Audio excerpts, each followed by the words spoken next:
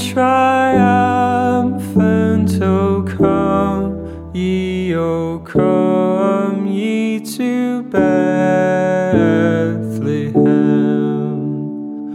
Come and behold him, born the King of angels. Oh, come, let us adore him. Oh, come, let us adore him. Oh, come, let us adore him, Christ the Lord. Sing, choirs of angels, sing in exaltation. Sing, all ye citizens of heaven above. Glory to God, glory in the highest. Oh, come, let us adore him. Oh, come, let us adore him. Oh, come, let us adore him, Christ the Lord. Yea, Lord, we greet thee, born this happy morning. Jesus, to thee be all glory given. Word of the Father, now in flesh appearing. Oh, come, let us adore him. Oh, come, let us adore him. Oh, come, let us adore him, Christ the Lord.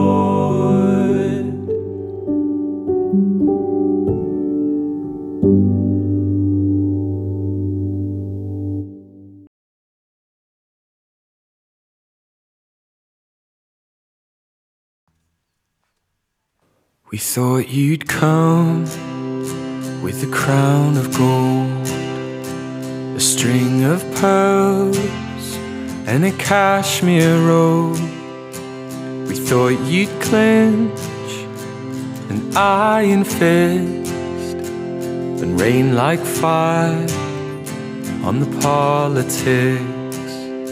But without a sword, no armored guard, come and born in mother's arms.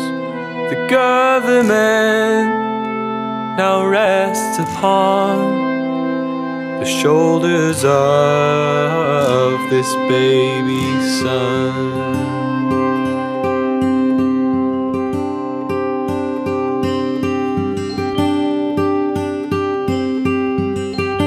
Have you no room inside your heart? The in is full, the out is dark, but upon profane shines sacred sun. Not ashamed to be one of us, but without a sword, no armored guard, the common born in mother's arms. The government now rests upon the shoulders of this baby son. Gloria, hallelujah, Christ the Lord, we've longed for you. Gloria, hallelujah, Christ the Lord, we've longed for you. Gloria, hallelujah, Christ the Lord, we've longed for you.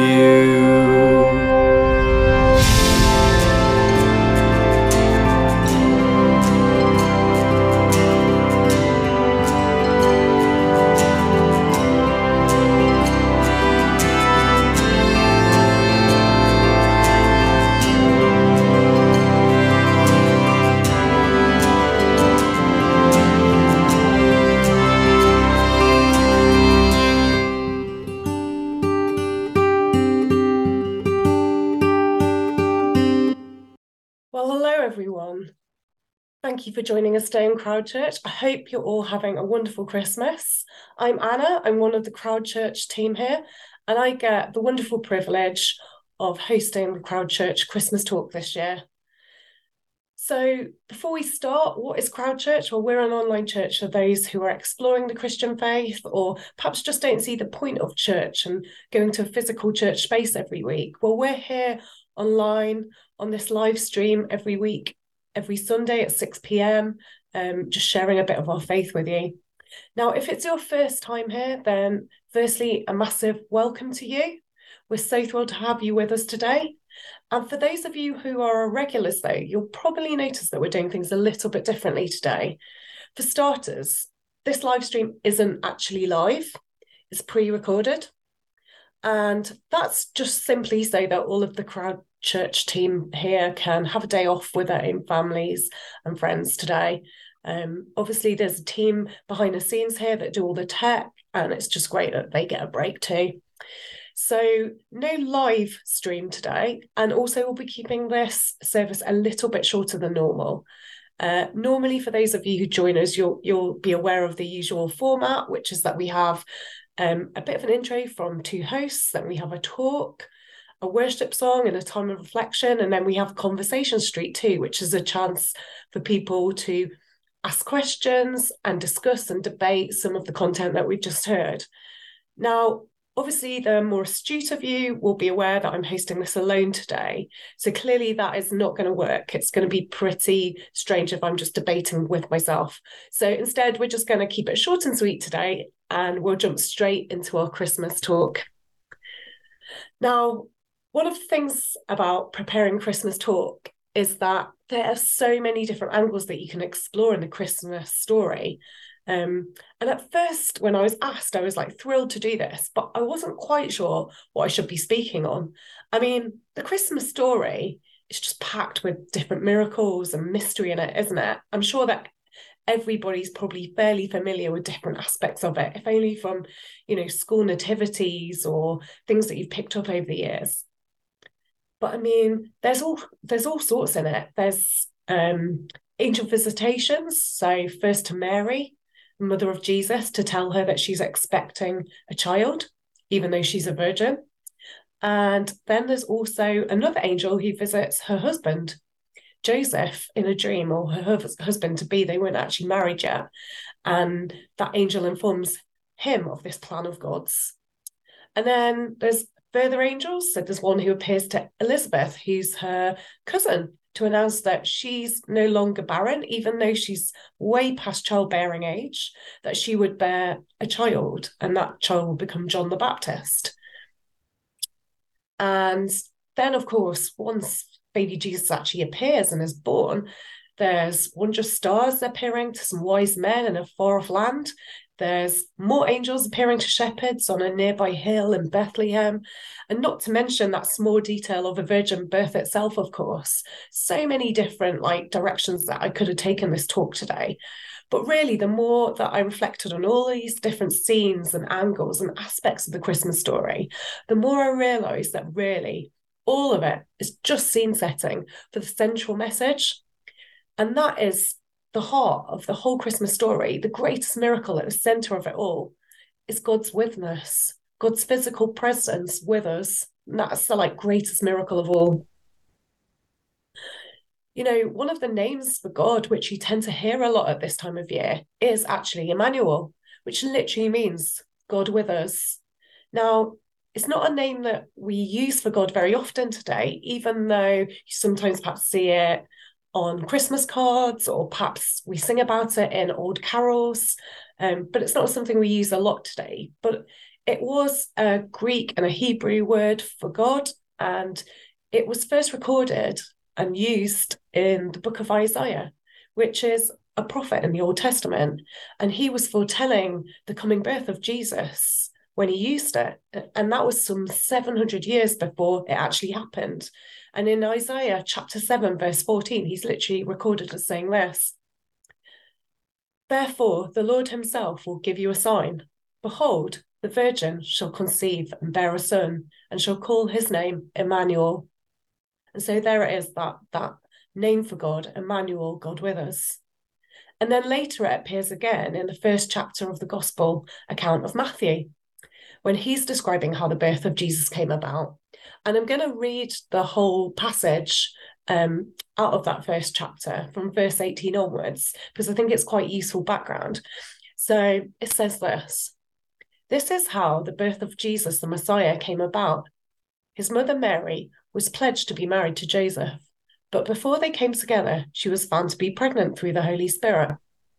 Because Joseph, her husband, was faithful to the law and yet did not want to expose her to public disgrace, he had in mind to divorce her quietly. But after he had considered doing this, an angel of the Lord appeared to him in a dream and said, 'Joseph, son of David, do not be afraid to take Mary home as your wife, because what is conceived in her is from the Holy Spirit. She will give birth to a son, and you are to give him the name Jesus, because he will save his people from their sins.' All this took place to fulfill what the Lord had said through the prophet Isaiah. The virgin will conceive and give birth to a son, and they will call him Emmanuel, which means God with us." So there we go. The only times that this name for God, Emmanuel, which means God with us, is ever used in the Bible is in direct references to the birth of Jesus, who was literally God incarnate, or another way of putting it perhaps is God made flesh. Now, that little phrase, God made flesh, is a term that's used in the Gospel of John, as he introduces his account of the birth of Jesus and reflects back on it. In the first chapter of the Gospel of John, his account says that the Word was God, and the Word was with God, and that Word became flesh and made his dwelling among us. Or there's one translation of that same verse that I particularly like, and it's from the Message translation. And John 1, verse 14 in that version simply says it like this: "God put on flesh and moved into the neighborhood." Wow, isn't that just such an amazing thought? It just blows my mind that God, the creator of the whole universe, would consider putting on flesh, becoming human, and just moving into an ordinary neighborhood like ours. For me, when I think of the whole of the Christmas story, that's why I feel like this is the greatest miracle of all. It's literally the truth that changes everything.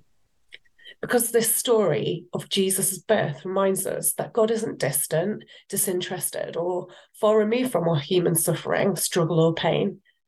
It shows us that God is a God who chooses to be with us, and more than that, to actually become one of us. And it was a choice too. You know, God didn't have to do things this way. Being God, I'm pretty sure he could have orchestrated a great rescue plan for humankind from afar, without having to get his hands too dirty or get too involved.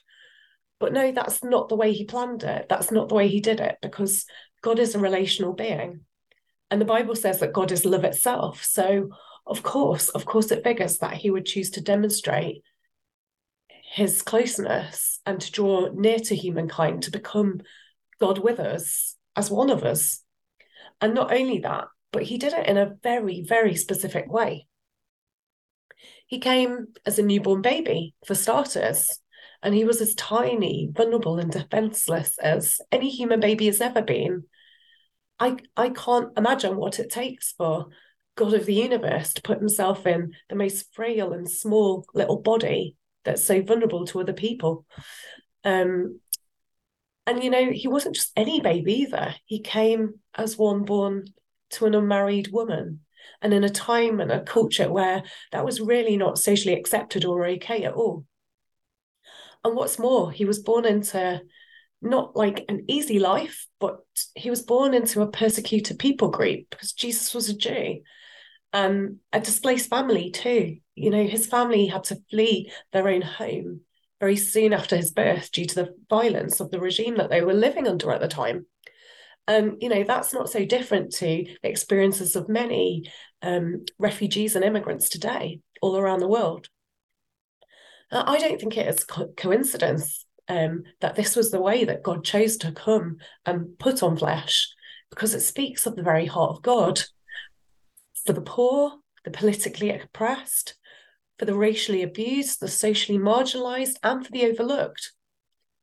It seems to me that it was the ultimate act of solidarity, that God wasn't just content to offer a solution and to fix things from a distance, but instead he chose to fully participate in our human story, to immerse himself in our problems and to walk in our shoes, experiencing some of what we've experienced and feeling what we feel as humans. But this is all good and well, but this story is some 2000 plus years old. Some people might wonder what it really has to do with us today. What does it really mean for us today? Well, so many people, I think, still ask questions like, where is God if there's so much suffering in the world? Or how can I personally believe that God cares about me when hard things are happening in my life right now? And I understand those questions. I've asked all of them myself at times too. But I think probably the Christmas story, this nativity story that is so familiar for some of us, but the idea that's wrapped in it, that God would come down to earth in human form and take our problems on as his own, is probably the greatest answer we have for all of that. The truth is that Jesus never promised his followers that life would be easy. But what he did promise over and over in the Bible, when you read the accounts of his life, was that he would be with them and that he'd be in it with them all the way, and that they didn't need to fear because he was with them and he'd never leave them. And so for those of us who are believers, he still offers that same sense of solidarity and witness through his presence with us today. If we're not sure about it, the Bible says that God is the same yesterday, today, and forever. And so what he promised then is still true now.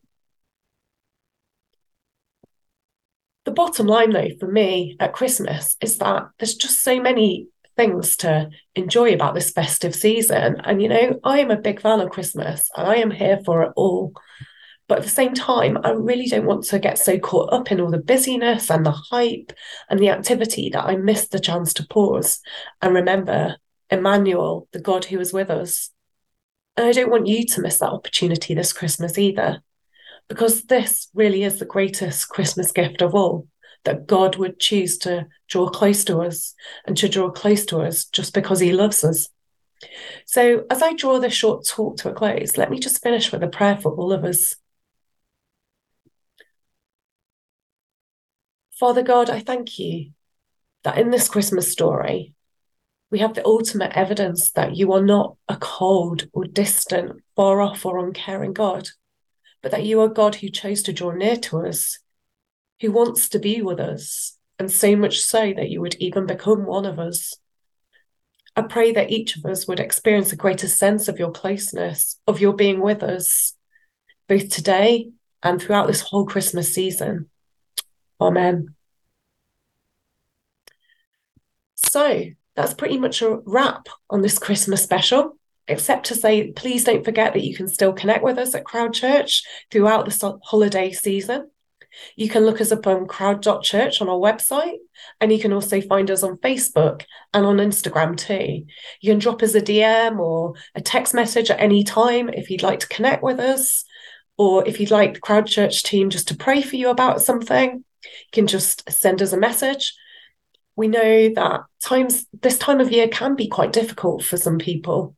So please, if you're struggling in any way, then reach out and let us know. We're happy to pray for you. And other than that, all that's left for me to do is wish you a very happy Christmas and to let you know that we'll be back here next week on the live stream. We'll be back to normal at 6 p.m. and running throughout January as normal. So have a wonderful Christmas, and we'll see you all soon in the new year. Take care.